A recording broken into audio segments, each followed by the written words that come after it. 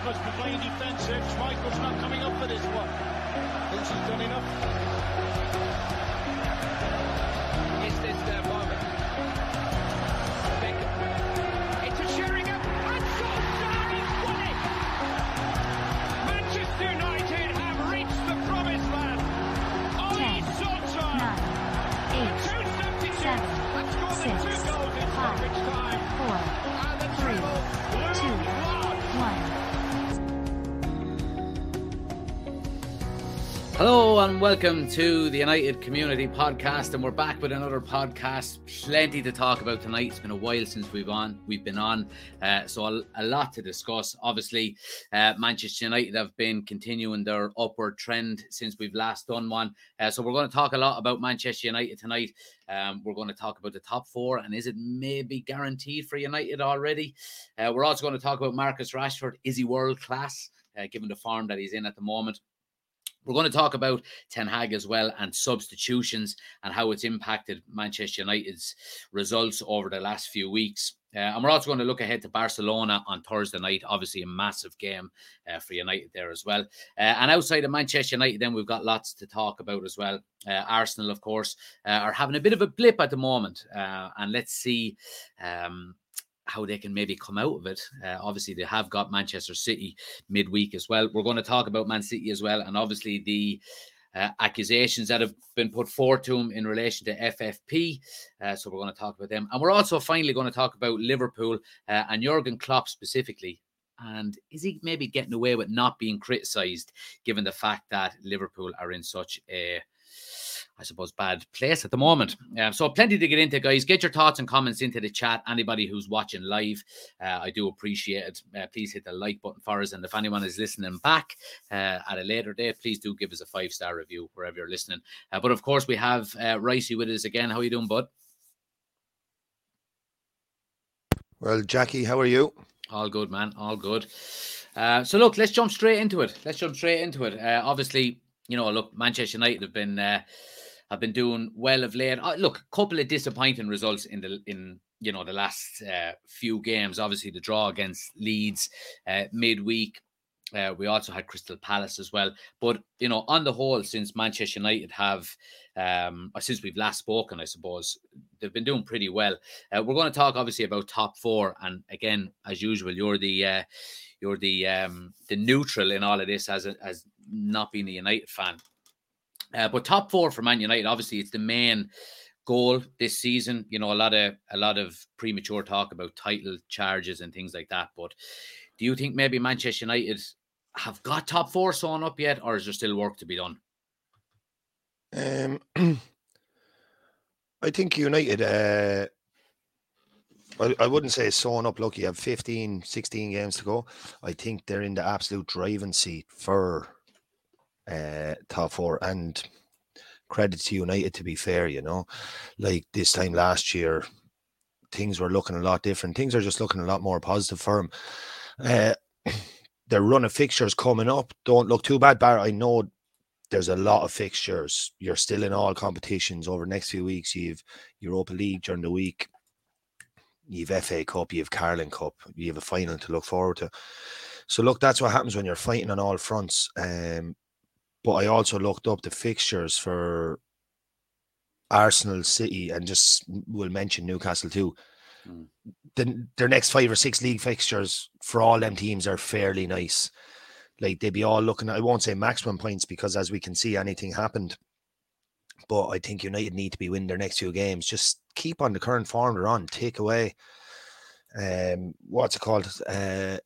Ten Hag has done a very good job in there, in my opinion. And I'd say, even in the opinion of anybody, even of your rivals, it can't be really denied.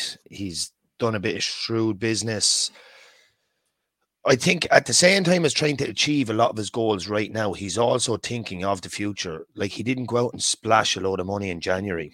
Yeah. He went out, like, he got Weghorst, who, look, people might criticize him and they're saying, oh, he doesn't suit the United style of play and all. He's a stopgap till the end of the season without breaking the bank. you can go elsewhere and look elsewhere. If he happened to be decent and score 7 or 8 goals before the end of the season, you could sign him on a 2-year deal. If not, you send him back. Same with Sabitzer. Yeah. Like another very shrewd signing, and came at the very right time because he sits in now for Casemiro. I'm not saying he's a player, Casemiro is. But so far, he couldn't be heavily criticised. No, absolutely, and I think his first couple of games have been okay. I thought he done okay too. He showed a bit of leadership, sat in there. But sorry, I wandered off the question a bit. As I don't think anything is guaranteed for United, but United, I think if they didn't make top 4, they would feel like they've bottled it from this position. Yeah. What be yours? Like, you would be bitterly disappointed. Oh yeah, absolutely. I'd be devastated if we don't get top 4 at this stage. And now that would lead to more big questions being asked at the end of the season. You'd be like, oh, did they just hit a lucky patch? Is Ten Hag the man if he finished in 5th or 6th? You couldn't even imagine finishing in 6th right now. Like, no, you're third in the league. Yeah, like, and I wouldn't go as far as saying, if we don't get top 4, is Ten Hag the man? Because, no, I'm just saying these things arise again just with that from media. I'm not saying that would be the case. I'm just saying from this position, barring you get major injuries, you see he rotates his squad and he still gets some results. Like Harry Maguire, look at the backline he had last night. I thought it was a Carling Cup match he were going to be playing. Yeah. And he still got out there. He still got out there with a victory. Yeah, and I think it goes to show that, the starting 11 yesterday and the backline specifically, like you mentioned, I think it goes to show how serious he's taken every competition, because it's pretty clear that he rested Varane for the Barcelona game on the weekend. And you're dead right, he did take a big risk in doing that. I thought, and look, I don't like to be focusing on Harry Maguire an awful lot, but he was terrible in the game yesterday. It goes to show how good of a signing the likes of Varane and Martinez have been, where there's just that nervousness and that anxiety is gone when both of them are playing. And Harry Maguire is the complete opposite. As soon as he's on the ball, he's slow, he's ambling. We just look. I think it's infectious throughout the team as well. That. I don't know, his teammates look nervous. He looks nervous. The fans are nervous. I don't know what it is. But the gamble paid off.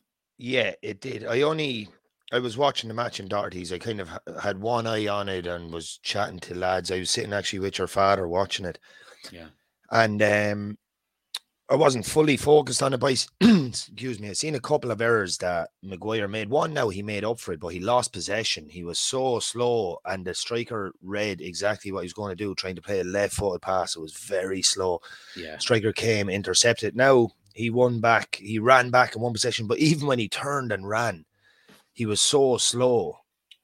Like, it's not like you're talking one of the biggest clubs in the world here. Every player is not going to have the biggest, every attribute 10 out of 10, like pace, turning, agility, passing, awareness. But like when you're playing for one of the biggest clubs in the world, you have to have these things. Yeah, you do. I agree with you. And there was one specific incident that really annoyed me. He got on the ball, again, no one really within maybe 10 or 12 yards of them, and took his time on the ball and allowed a player to close him down. He was then too slow to open his body and get the pass out, and he had to put it out for a throw.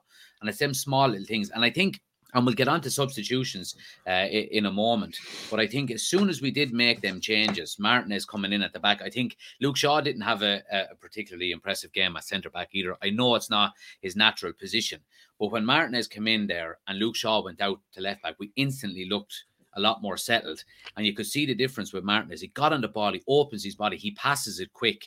He's direct with his passing as well. And Maguire just gets the ball, stands there, he points at lads, telling them to get into position rather than just taking his first touch and passing and moving and making the team work for it.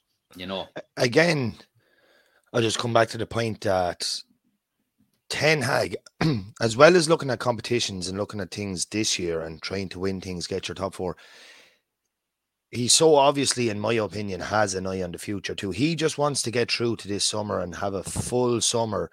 He'll have done a great clear out already. We won't, I'll mention Ronaldo, we won't talk about him or anything, but I have a feeling in the summer, this will be like, Maguire will be gone this summer. There'll be no issues asked and you won't have any dealings with him anymore. You'll have Shaw at left full. You'll have Malacia cover for left full. You'll have Dallo right full and Wan-Bissaka, if you hold on to him, at cover for right full. I think with the way Wan-Bissaka plays now, I still don't really rate him as a footballer, but he's not bad cover to have. I would think he should get better cover than that, but I think that Ten Hag will definitely go for a central defender in the summer. Not only someone that is a backup for the two boys, someone that can be rotated with the two boys, that's kind of almost on their level when they come in. Not someone that is like, oh, I can rest these. Do you get my drift there? Yeah, so someone absolutely. that's going to be like, so he wants to have like three, as say, top defenders. Yeah, defenders. The word we come back to, right, and we've mentioned it an awful lot, is competition for places. Yeah, but not necessarily. I just don't mean it in a way as, oh, we'll buy a young lad who will blood in. Like, if I was him, I'd be going for someone anyway that will compete with the two boys, that all three of them be vying for their positions. Like, as of now, Harry Maguire's only playing because you're limited on options there. And to be fair to Harry Maguire, he has that bit of experience. Yeah, I agree. Absolutely. There has been talks of United being interested in Napoli's central defender, Hyun Min Jae, I think. That is his name, the South Korean? South Korean. And he's a unit. I like him, I have to say. And, obviously he'd be the younger... You'd probably be looking at him as the long-term replacement to the likes of a Varane, who's obviously the wrong side of 30 now, still, absolute quality. But I do agree with you. It certainly is a position that we do need to strengthen in the summer. I do agree. But let's move on to the other end of the pitch. And obviously, there's only one player to talk about, and it's Marcus Rashford, given the the unbelievable form he's in at the moment. Scored again last night, scored, both games against Leeds this week. He's the most in-form striker in Europe since the World Cup ended. He scored more goals than anybody. I would go to say, and I would put it out there now that Rashford currently, I'm not saying he's the best, but currently he's the most informed player in the top 5 leagues in Europe, which probably means he's the most informed player in the world. He is. Statistically, he actually is. When I was chatting to your dad yesterday, we were just talking about him a bit, and like he has a great physique on him. He's after bulking up. I know that was kind of maybe 2 years ago. But like, that was a magnificent header that he scored. Like, he can score with both feet. He's fast. It's crazy to think that 11 months ago, March last year, Ralph Radnick gave him the go ahead, said, if you're not happy at United, I won't be stopping you. You can leave. Yeah, absolutely. Told him straight out. He goes, if you're not happy with the game time you're getting, you can go. Rashford had 6 or 7 goals last season in 35 appearances. This season, he has 12 goals in 23 in the Premier League. They're not all starts. And he has 20 goals in all competitions, 21 goals in all competitions, which is a fantastic return for someone that doesn't actually have a set position. Myself and yourself spoke on this pod before. I think Rashford's best position is left wing. You do too? Yeah, absolutely. But he gets shoved over to the right. Is Garnacho on the left? Garnacho tends to play on the left, given his inexperience. Yeah, so Rashford is kind of compensating almost then. He's played through the middle an awful lot as well. He actually played through the middle against Leeds as well. That's just where I was going to come. I said, then you're stuck for someone in the middle. Rashi goes into the middle. He's doing phenomenal for a player that doesn't. So many players will be just told, right, you're on the left wing. They be given their instruction. They know what to do. They never have to worry about anything else. They're up and down there, cutting in or else crossing balls into the box. He used to do this on his right, on his left, through the middle. Yeah. Playing as a 9, playing as a 10. Yeah. And I have to give a big shout out to Benny McCarthy. I put him up on the screen here for anyone who's watching. He was brought in specifically by Ten Hag to work with the forward line and there was clips and snippets of videos showing him working with Rashford on 1v1 heading drills, and I think he scored 3 or 4 goals with his head this season. So whatever is going on in the background, it's certainly allowing Rashford. I seen that on Twitter. I seen that on Twitter earlier on. Mightn't be that same plug, but I was reading a thing about Benny McCarthy saying one of the things kind of said, like, is he United's best signing this season? yeah. And but look, fair play. Ten Hag came in, I won't say under massive scrutiny, came in to do a massive job where, like, so many lads have failed before him, and he seems to have settled it. He got rid of big egos. It's just crazy how much it has done for Rashford, that getting rid of Jay Lings and getting rid of Pogba, like, this has just done him a whole 360. He's not tweeting about the kids every week. He's still probably doing all that in the background. In the background. Well, he just, before, when he was playing poorly, I think it's something like he felt that when he put this out here, it would not only deflect from his blame, but would stop fans criticizing him as much, because they'd be like, oh, at the end of the day, he's a Manchester boy that loves Manchester. He'll feed and help do his best for charity, but he seems to be probably keeping that on the down low now and just focusing on his football, which at the time many United fans were saying, and it's showing on the pitch. And I think there's been 2 kind of key, I suppose, not decisions, but key points throughout this kind of resurgence of Rashford. And you're after mentioning one of them there, the likes of Lingard and Pogba and all leaving. Rashford is now focused on his football more than anything else. He's not being distracted by, dancing in the dressing room with Lingard and Pogba or whatever it may be. And I think the second one is Ronaldo leaving. And I don't think let me put it, how do I put it this way? I think Ronaldo leaving has now allowed Rashford to flourish a little bit more, not just because when we had Ronaldo, everything was kind of tailored towards him, but I think Rashford is now, maybe I could be completely wrong in this, but it looks like Rashford is kind of stepping up and being a senior player now. I'm the main man in the dressing room. Ronaldo's gone. Not that I'll fill his boots or anything like that, but I can step up and I can score the goals. And I think it's kind of it's a snowball effect. The more he scores, the more he wants. You know what I mean? Yeah, it is. It's absolute pure confidence.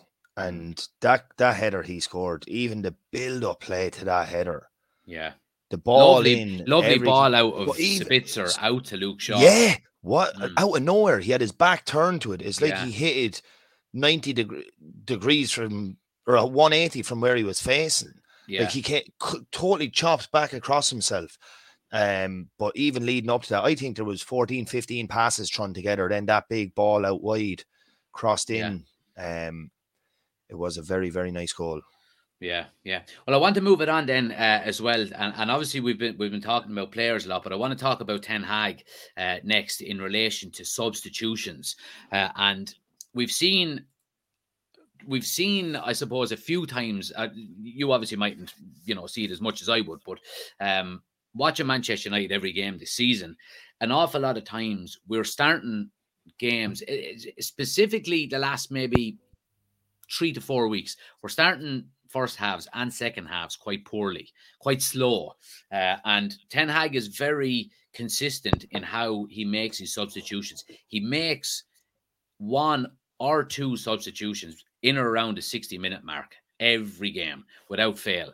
And I think I was reading a stat, and I should have got it before I came live, but I was reading a stat that United have scored something like 17 goals since the World Cup from substitutions, or substitutions have had impact, have had a certain impact on 17 goals since the World Cup has ended. And that's a massive stat. And I'd like to get your opinion on it in relation to how important you think substitutions can be, specifically with the fact that United don't really have much depth in their squad. Ten Hag seems to be getting them right because we're getting goals from him. Yeah, look, as you said, I wouldn't know this side of things as in-depth as you, but just coming from a different perspective, like, if your manager is making substitutes, like the other day brought on Garnacho and scored a goal, Like they're seeing these people in training every day. One use of a word I think gets banded about too much. From Sunday League to Super Sunday in the Premier League is a player has been dropped. Just because Ten Hag mightn't start a player on a Sunday, Sky Sports are reporting Garnacho dropped for City clash.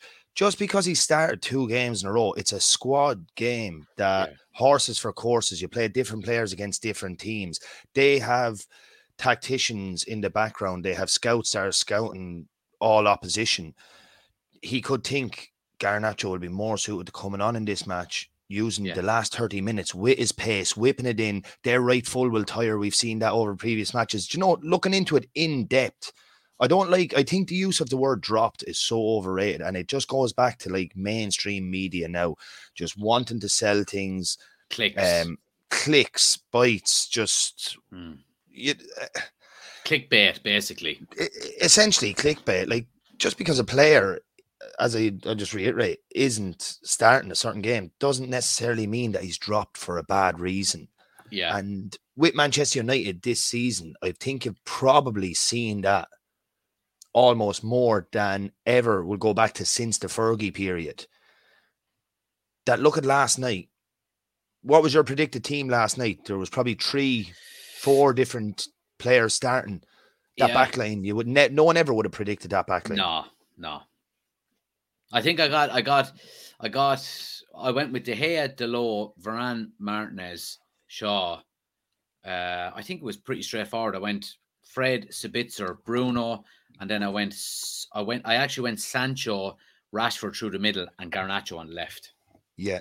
You know, but you're spot on in what you're saying. And I think the one thing that I've been happy with, you know, and you know, you hit the nail on the head there saying, you know, a player is not dropped just because he's not starting the next game.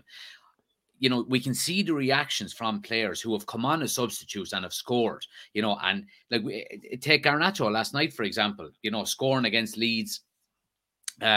Absolutely, you know, wonderful goal. He goes off celebrating, and Ten Hag is nearly running down the touchline with him, you know, with his hands up, clapping, giving him the thumbs up. So I think players are understanding of Ten Hag's reasoning. I think he's made his point very clear, and I think he's probably you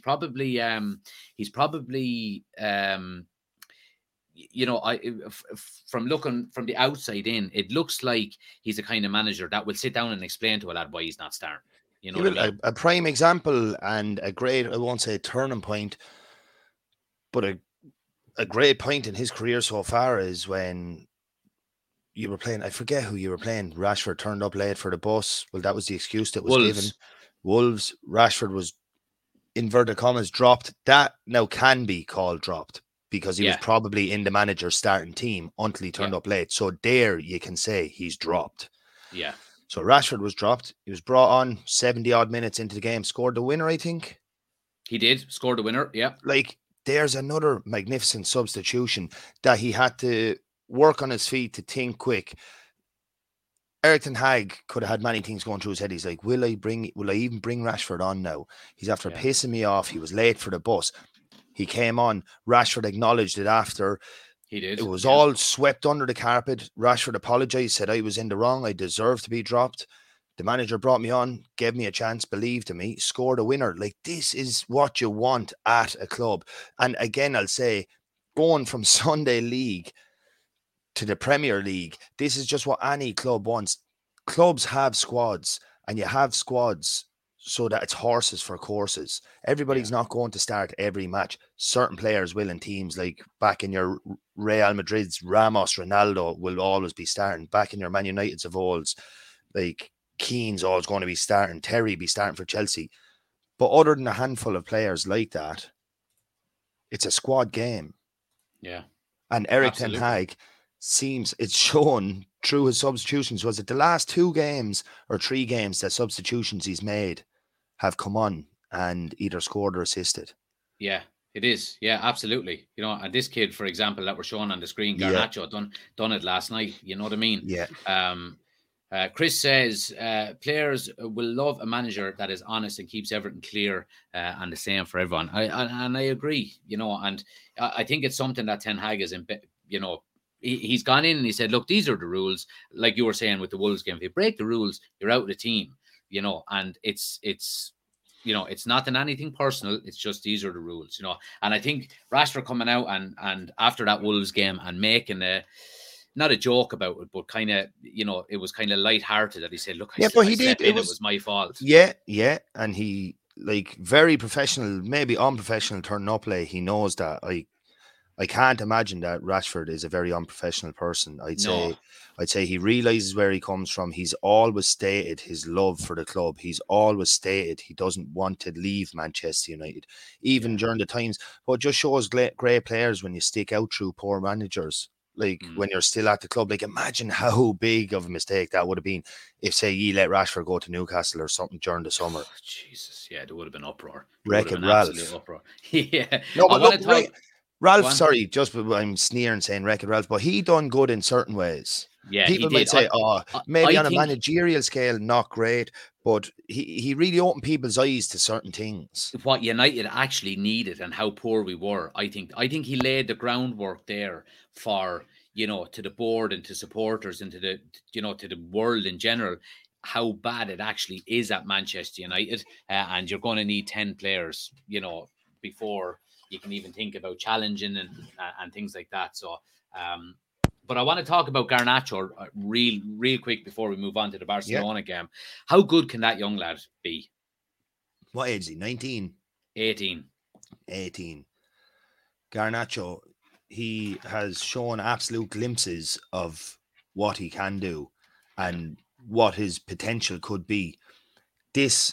How is he going to be staying at United? I haven't heard him linked with anyone, but is there any contract issues or anything? So they're in absolute advanced stages for a new 5-year deal. It's basically it's going to come in the next couple of weeks. Yeah, well, if he signs that deal, what his future is going to depend on, and the most important person in his future, bar himself and keeping his own mentality, and hopefully he's not going on to 80 grand and going to be suddenly, buying flash motors. And I think 50 grand a week. Yeah, is what they're talking about.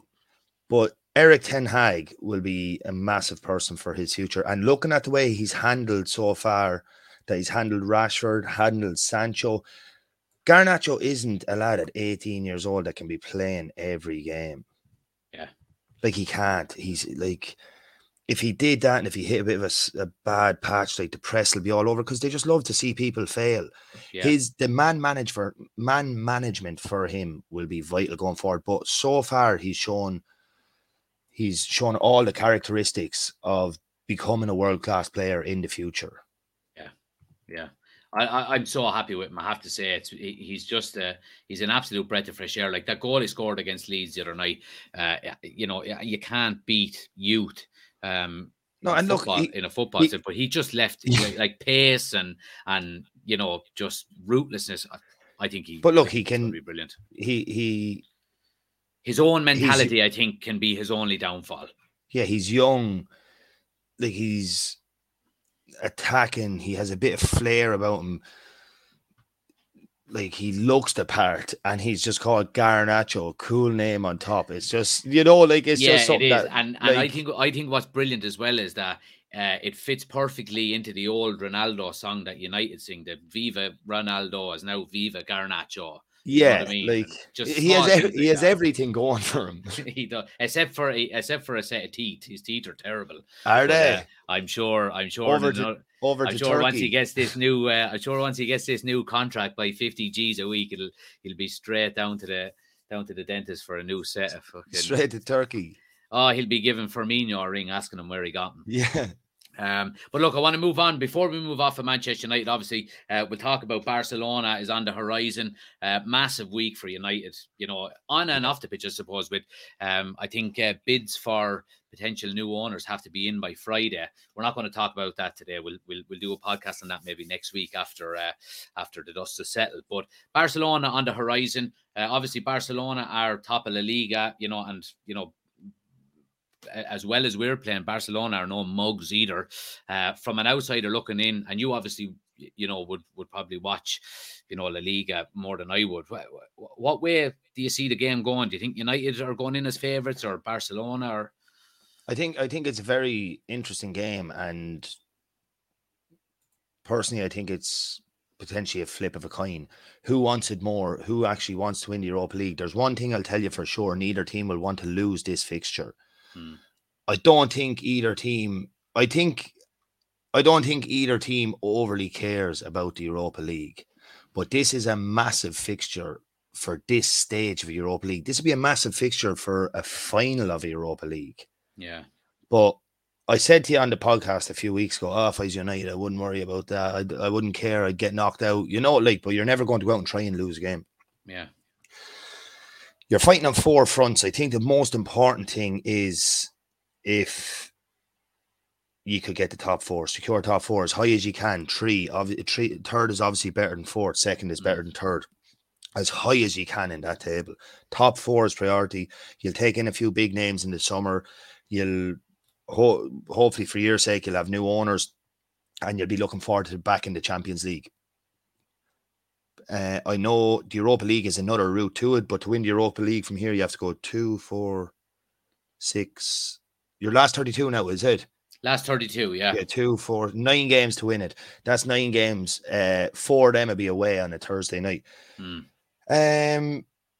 Your squad isn't massive. And overall, the issue as well is obviously Casemiro's coming back. Yeah. He'd be there on Thursday, but Sabitzer is actually suspended. Yeah, I seen that. A yellow card in the Champions League for Bayern. It's nearly good. You'll just like for like in there again, just same position in there again. Again, Casemiro's obviously that bit better for you so far, but it's like for like in there. Again, I'd go out, I'd give my all to beat this Barcelona. A great fixture, great for fans to be able to get back over to European nights like these. I know it's not the Champions League, but geez, you can't get closer to the Champions League than playing Barcelona in the last 32. But down the line, if he did lose, and once he gave it a good rattle, I wouldn't really care if I was a United fan. Would you? Yeah. Well, my opinion on it here now is obviously you want to win every game you play, like you said. But this is nearly a free hit, in my opinion, this Barcelona game. It really is a free hit. If we go out and we get knocked out of the Europa League to Barcelona, you'll have the Liverpool fans and the Arsenal fans and all be slagging, you're gone out of Europe, blah, blah, blah, blah, blah. But it means we can concentrate on getting top 4. Obviously we're in a Carabao Cup final as well. That's going to be in, after these games as well. So I just think it's a free hit. I'm not overly now.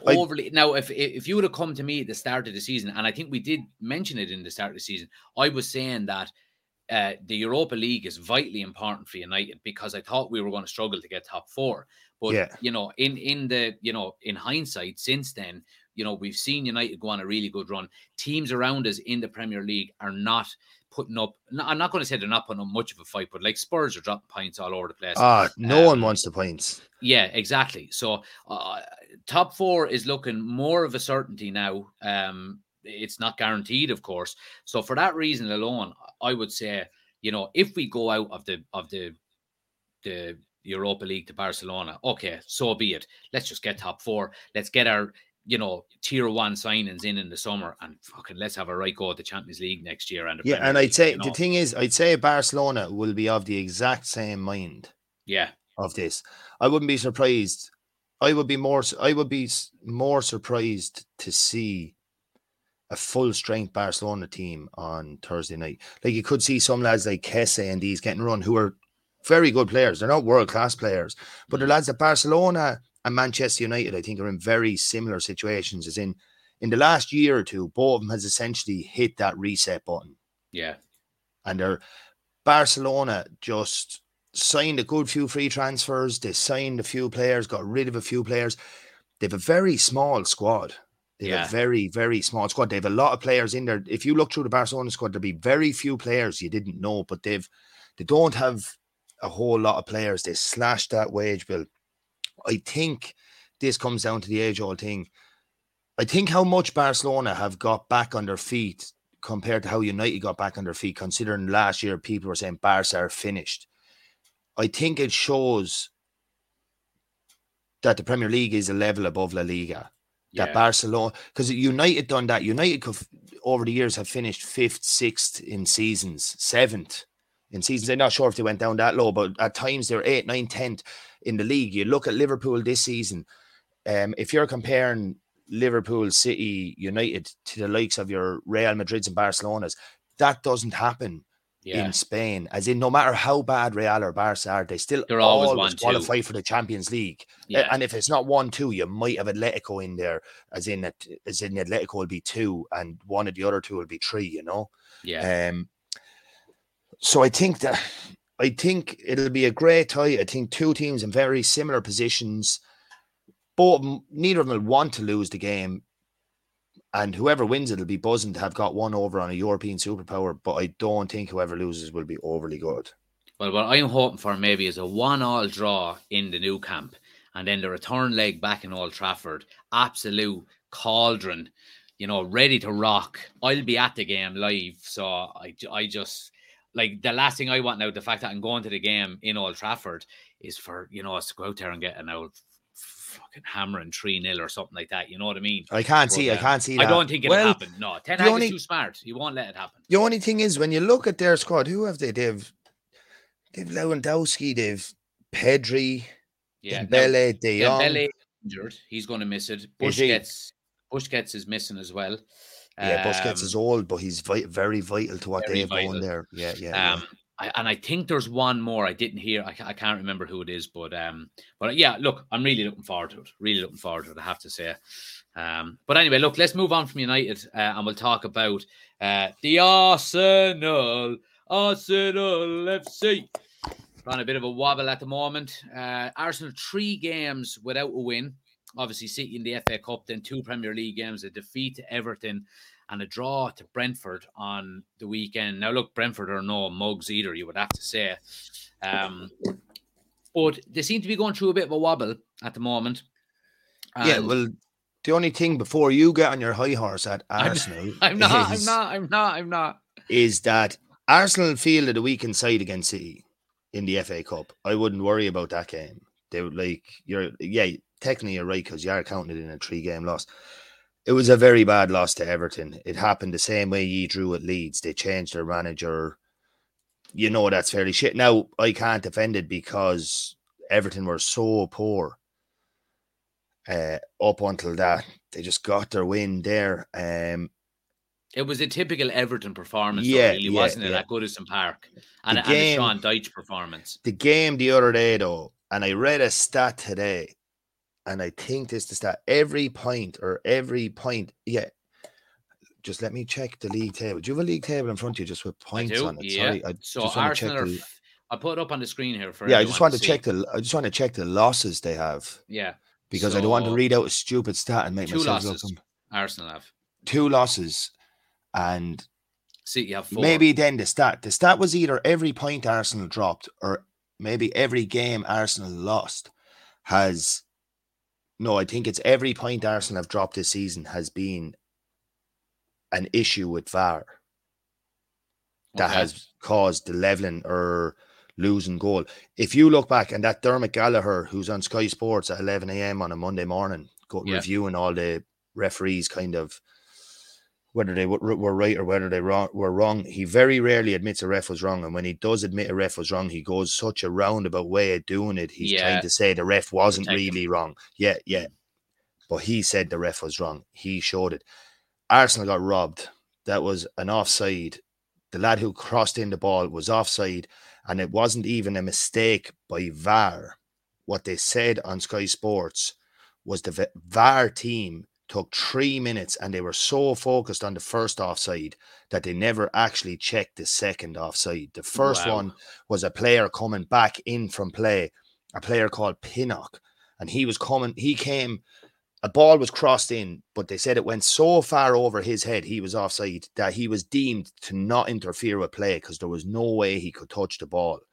He came back onside, the ball was crossed back in, he flicked it, and it went to another player who crossed it in, and the other player was blatantly offside. But they've come out. Kevin Campbell, an Arsenal legend, their Arsenal fan, Everton legend, has come out and said, and he called him out and said, he goes, if the VAR team forgot to check, he said, that's not a mistake. That's incompetence, and they have to be sacked. It's human error, yeah. Like, it's absolute human error. It's not as if they were 50-50 on a line and they got the call wrong. Like, everybody can get something wrong. They said they actually forgot to check something. Like, they don't have that much to do VAR, and they're paid big money to do what they do.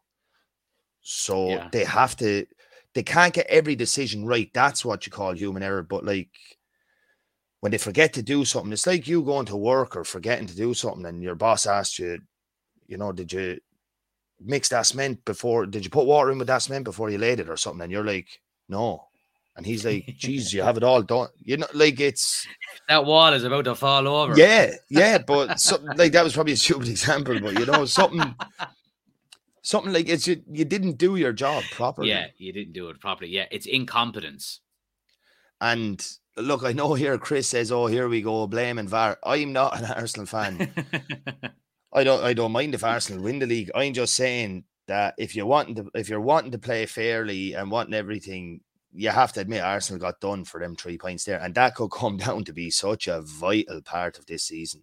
Yeah, it could. In relation to this so-called blip that they're having. No, I do agree with you. I do agree, but this Jack was always going to happen. We've stated this before. Yeah. Their squad is small. They play a lot of the same players the whole time, which works. But these players could tire. These players. And what we mentioned as well, Ricey, was, you're right in what you're saying. We did say that this blip is going to come because you don't go through a season without one. It's how you come out of it and how long the blip lasts for. A team, as we've seen over the years, can go through without this blip. But it's the experience and that kind of may pull through. And this Arsenal team, as good as they are, and in my opinion, play the nicest football in the Premier League. This, like, currently, and it's how they can pull through this, try and survive. Like, if they went 2 more games, if they lose to City next week, I'm not saying it's over for them. It's not over by a long shot, but this is the kind of thing where everybody was like, they still have to play City twice. And if City play them in the first game and beat them, people will be just like, oh, here we go. Yeah, they're playing Wednesday night, I think, the two of them. Yeah, Wednesday night. Yeah. Yeah, and I mean, I think we're talking about blips and things like that. I think that it's come at a bad time for Arsenal, I have to say. Now, there's no good time to get a blip. There really isn't. But to go 3 games without a win and then going into the City game, albeit it is at home, I think you could ask for better times. You could. I wouldn't be. It is 3 games, but I really wouldn't be worried about that first City game. They lost 1-0 and they had 4 or 5 players out that don't regularly play. Like, I wouldn't be overly worried about that. Arteta was coming out and he was not showing his hand to Pep. Yeah. It'll be a different story Wednesday night. I'm not saying the result will be different. I'm saying it'll be a different mentality coming into the match. If Arsenal, how much of a bounce back would it be if Arsenal bet City 2-0 on Wednesday night? Yeah. No, it would. Like, Arsenal have to believe they're in the driving seat there. At the end of the day, they're the only team, along with City, in the Premier League that it's in their hands to win the Premier League. Yeah. Well, look, I mean, if we look at the table, right, and we say, right, well, look, obviously, Arsenal have a game in hand on City. City are only 3 points behind. If Man City win that game, they're level on points with Arsenal, albeit Arsenal will have a game in hand. Okay, so you would say there's a lot of pressure on Arsenal there. However, if Arsenal beat City, they go 6 points ahead with a game in hand, which is going to be absolutely huge. So it's all down to what way they're going to focus on it. You know, this game is the definition of a 6-pointer. Yeah, absolutely. You can pull that much away. Arsenal would have that bit of leeway. They'd still have to play City again this season, but it would be completely out of City's hands. Like, if City went now for the rest of the season and won all their games, they're league champions. Yeah, absolutely. If Arsenal go and win all their games, they're league champions. If Man United go and win all their league games, it's not in their hands. They're waiting on other results to become league champions. Yeah. So Arsenal and City are the only 2 teams there who have this, have it in their own hands to win the title. Yeah, absolutely. Right, let's talk about City while we're on the subject. And obviously, since we've last spoke, there's been massive developments in allegations towards breaches of financial fair play, and a lot of talk has been surrounding if they are found guilty, what will the punishment be? Will it be, points deduction? Will it be relegation? Will they be stripped of titles? What way do you see it as an outsider looking in, and what do you think, if they are found guilty, is the more likely punishment? Okay, to be honest, I'll have to get you in a second to give me a quick rundown. I've seen all the commotion. I read into a few clicks on Twitter, and I didn't delve deep into what the actual crimes were. I was listening to a podcast there, and they were saying something about it was the overpayment of managers, or they weren't. Yeah, so in a nutshell, I'll give you the really quick clip of it. So basically, they were overinflating the money that they were bringing in. So they were letting on, they were getting more money for sponsorships and things like that. And on the back end of that, they were cooking the books in relation to expenditure and letting on that they weren't spending as much. Now, that can be down to maybe, there was reports of, say, Mancini or someone having separate payments being made off the books, like, cash in hand nearly. Now, a lot of the charges as well are, I think there's 115 charges in total, and I think 30 of them are when the Premier League have gone to Man City and requested like emails and to look at the books, and Man City have refused. Each time they've done that, that's a charge as well. So, it's not all to do with actually breaking or spending too much. All of these small little finite things can be a charge against them as well. Yeah, I was reading they have to be convicted of 50% of what's against them. Okay. To be deducted points or relegated. Yeah. I just see pictures from before. Remember that time City were up, and City seemed to be one of the only teams in the Premier League that are ever really in bother consistently. Yeah. They had a big, massive legal team. Can't see him going down without a fight. I also read something else again. Don't know how true it is, that it could take 2 years to get to the bottom of it or to get an outcome. What is fair? Could you go back? Look, I wouldn't be personally one for saying strip them of every title they won over the last 5 years, because it doesn't really matter to the team that won it. No, it doesn't. I know you could strip them of it, and then you could say, in 2013-14, United won the league, and it's not going to really matter to United. Yeah, they can change their numbers outside their training ground, but it's not like you're not going to really feel you deserve it, even though you may have deserved it at the time. No. So I don't believe that. I think the only way you can really punish him is doing something to him now. It would, if you, even if worst came to worst, it'd be some form of punishment and some kind of message out there. If you said, okay, we're deducting Man City 15 points. Yeah. If you give them the same of a team going into administration, something like that, or deduct them, even if you deducted Man City 15 points from the start of next season. Yeah. Yeah. Now, sorry, that'd be just my opinion, something along the lines of that. I don't think relegating City isn't going to do that. And it's only going to kill someone in the Championship from getting a space up to the Premier League. Because whatever the league you put them into, they might lose all their players, but they're still going to have world-class players at their club. Yeah, there's two ways I've been looking at this, and I think probably the points deduction is probably the way it could go if they are found guilty. On the other hand, I've been kind of looking at this from say, ownership of clubs perspective. You look at, say, state ownership of City, state ownership of Newcastle, and potentially state ownership of Manchester United. We're hearing a lot of Qatari, Saudi Arabia, these kind of things. Are the Premier League going to put their foot down and say, we're not having any of this, and here's a message to the rest of you, bang, you're relegated? That could potentially happen, and I wouldn't be surprised. I wouldn't be surprised if it did happen, but I think the points deduction is probably going to be the way it goes. The one big issue is with it is that when they were found guilty last time with UEFA, they went to the Court of Arbitration to appeal the decision. They can't do that this time. So so whatever the original outcome is, they cannot appeal it.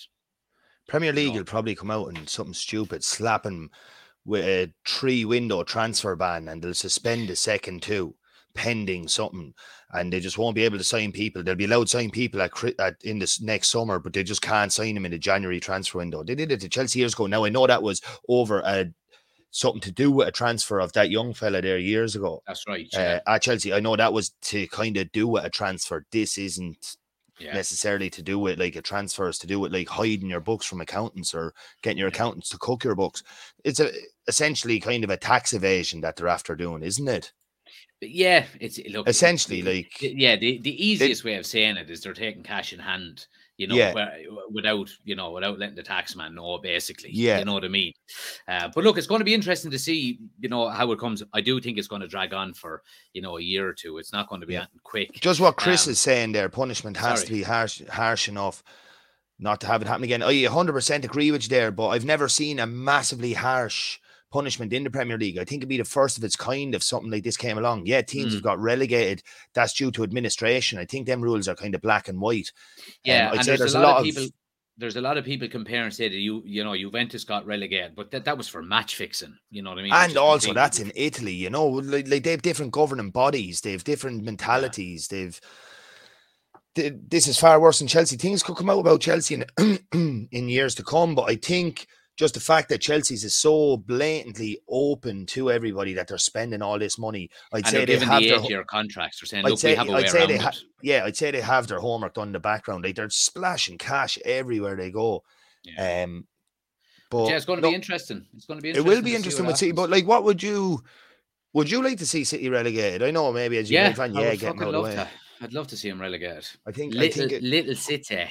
Yeah, Well, look, if they're guilty, and we're all going to laugh at them if they're relegated, you know what I mean? We really are, because, I can there's been talks there as well as, other clubs then are going to sue them if they're found guilty, because, all right, City have been cooking the books and they've finished in the top four. So every team that missed out on top four, I know it's the same way that going to sue them, and it's a trickle down effect. Sheffield United sued West Ham years ago for playing Carlos Tevez in a match against them. He scored and they got relegated. I don't know. Did they even win that? I don't know, to be honest. If they didn't win that, there's no hope of these winning this. Yeah, I think Mascherano was a part of that as well. I think there was big, West Ham were in bother with that at the time. But look, I want to move it on to Liverpool real quick, Ricey, before we finish. Obviously, look, they're not having the best of seasons at all. No. And, the one question that, and I've been reading a lot about it in the last few days, is the lack of criticism that's been given to Klopp. And obviously, look, I'm a United fan, so I obviously don't want to see Liverpool doing well at all. I'm kind of happy to see what's going on with him. But I was reading a stat today that he has a worse record at the moment than when Solskjaer got sacked by Manchester United. Now, I'm not saying he should be sacked or anything, given what he's done for the club. Absolutely. But why isn't there any criticism being aimed at him? Okay, and this is straight up what I think of it. And I think it's straight up why Liverpool aren't getting all the headlines this season for being shit this year. Like, they're not in the papers every week. They're not all over Sky Sports. I think everyone kind of realizes that, like, Liverpool didn't buy when they should have bought. I don't think that's Klopp's fault. But Liverpool have had such bad luck with injuries that I think it's almost the reason, like, why everyone's like almost sure, how can Klopp be doing good? They don't have the squad depth. He has to be playing X, Y, and Z in midfield every week. Like, just if you look at injuries, Van Dijk, he may not be the same player since he done that cruise shit. Still a vital player to them. He's been out for a few months. They got rid of Mane. Well, I know they signed Nunes and Gakpo, but look, I think they'd admit themselves that, like, look, these mightn't have been great signings. I just think both of them are Ten Hag masterclasses. Yeah, we want Nunes, Liverpool sign him. Yeah, we want Gakpo, Liverpool sign him, and they turn out to be shit. Yeah. But you look at it, if you're talking about there about injuries, I just want to see. No, I not only blame injuries, I blame recruitment over the last few years too. But I blame as well as you look at Liverpool's last game, right? And obviously they lost 3-0 to Wolves. They had Alisson in goal, they had Trent right back, they had Robertson left back, they had Gomez, they had Naby Keita, he's not great. They had Thiago playing, they had Salah playing, they had Nunes playing. Like, these are all good players. Yeah. They are all good players. Like, it hasn't clicked this season. I'm just saying they have got rotten luck with, like, with injuries. Jota up top, he hasn't even played this season. Jota, yeah, Diaz is injured Luis as well. Diaz on the wing, like they'd be two big players for him. Losing Mane. Henderson's past it. He nearly needs a wheelchair to get around. Milner, don't even start. Fabinho's been off form this season. Personally, don't think Joe Gomez is up to the standard of playing in top four. I think any Liverpool fan would tell you the same. Matip has had great games over the years, but kind of always, I always personally thought that he kind of played above himself with Van Dijk. I just thought Van Dijk could made anyone a better player. And that's not criticising Matip in any way. I just think that he kind of was lucky to have a great career at Liverpool, because if Liverpool didn't sign him that time, I don't think he might have been at another big club. Could have been at Leverkusen or something like that. But yeah, well, let me ask you this then. The fullbacks, obviously, I don't think they haven't been really at race. I know Trent can pull out his moments of magic. We've had this off before. I think he's a world-class player. You don't. On his day, I'm saying, not defender, player. I think he is a very good player. Robertson hasn't been at the races this season, and I seen some, forget what was it was a few weeks ago, I seen a weird stat about Robertson or something, 4 of the 5 games they played without him, they won or something. I seen some mad stat there. Yeah. But let me ask you this then, in relation to, obviously, the transfer window is closed. The squad that they have is the squad that they have. Are they going to make Europe top 7? Top 6, 7? Geez, I don't know. Now, they're 5 points off of 7th at the moment, and they've got 2 games in hand on Fulham. I know, but then I know you want to finish as high as you can. Would they be better off without it? No, but do Liverpool want to be in the Conference League? That's what I mean. Would they be better off saying, right? I don't think it will be this season. I don't think it will be any draw to be in the Conference League for Liverpool. The Conference League was set up for teams from the Premier League. It's another advertising. No, for your Premier League, it's for your Leicesters, your West Hams, these kind of teams. Maybe next year Brighton might be in it, and if Brighton got into it, they'd be buzzing to be in it. But then teams like Shamrock Rovers and all from Ireland are in it. You'd have teams Lithuania, all. Yeah. You could have a group with no household names in it. Yeah. So it's just not a big competition for someone like Liverpool. If you were with United, yeah, if you landed up in it, you'd try and, I don't even think you'd try and win it. Yeah. Absolutely. Go on, sorry. No, I don't know where Liverpool are going to go from here. I really don't know. Their midfield is fairly old. They have Thiago's class. Well, the one thing I would say, Racey, whatever happens this season, if they don't have new owners by the summer, by the time the transfer window opens, they're in big trouble, because them owners are not investing. Well, you see, yeah. The thing about it is they're in big team. I think a lot of teams will be in big trouble, to be honest. If United sign Qatari owners, or if Qatari people buy United, I think United then, they're already in the top 2-3 clubs in the world for a franchise or the size of riches. I think they're linked there with 5 billion buying them for. Yeah. Jesus, 5 billion. Billion. It'll be the most expensive sports team if it goes for above, I think, 4.7 billion. It'll be the most expensive. It just show what you buy. And them Qataris, they seem to have endless amounts of money, and they seem to have ways of kind of getting around everything. If this happens, it's kind of going to be a thing in the Premier League. If you want to be winning and competing in the Premier League, you have to have a Qatari owner, or an owner kind of from the Middle East. They seem to spend the most. Yeah, well, I think it was Gary Neville that said it, and I actually agree with him in relation to the financial, the FFP. It has to be changed, because the mid-table and lower down teams, the only way they can invest, because basically with FFP, you can only spend what you're taking in, So if you take a Bournemouth, for example, they're never going to be able to spend 400 million in the space of 2 years, because they're not bringing in that revenue. You'd buy the club for that. Exactly. But if you got an owner in who wanted to put 400 million into Bournemouth in transfers, he's not allowed to do that, because the revenue is not coming in the door to push it out the back door. And I think that should potentially be allowed, because if that's going to be the case, then none of these lower teams will ever be able to reach the likes of Liverpool, Manchester United, Chelsea, Arsenal, Man City, and that's not right. I think overall, just from the outside in, I think as much as it would be great for the money, I think United would rather, if they could avoid Qatari owners, but they would take him. But I think they would rather have an owner that would pump in money that mightn't be Qatari. Like Jim Ratcliffe is the perfect example of that. But the only thing is you don't know what he'd throw into it. I definitely would be steering clear of that other lad. What's his name? That was Tesla fella. Oh, Elon Musk. Oh, man, he'd be running that like a business. He's out in places to make money. Yeah, well, if he makes money, the club makes money. You know what I mean? I don't know. I wouldn't mind. I'd be steering away from him. Yeah. Anyway, look. Circus act. It would be.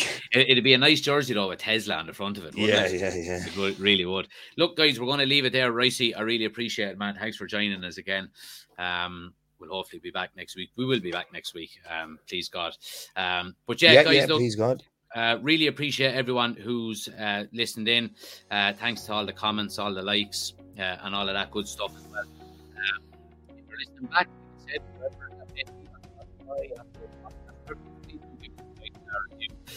we're Manchester United podcast, so all things United and then everything else, like you see. United community channel on everything, guys. YouTube, TikTok, Instagram, all the live watch along throughout the season. I'll be back on Thursday night for the Barcelona watch along, so I really appreciate it, guys. And we'll see you next week. Take care.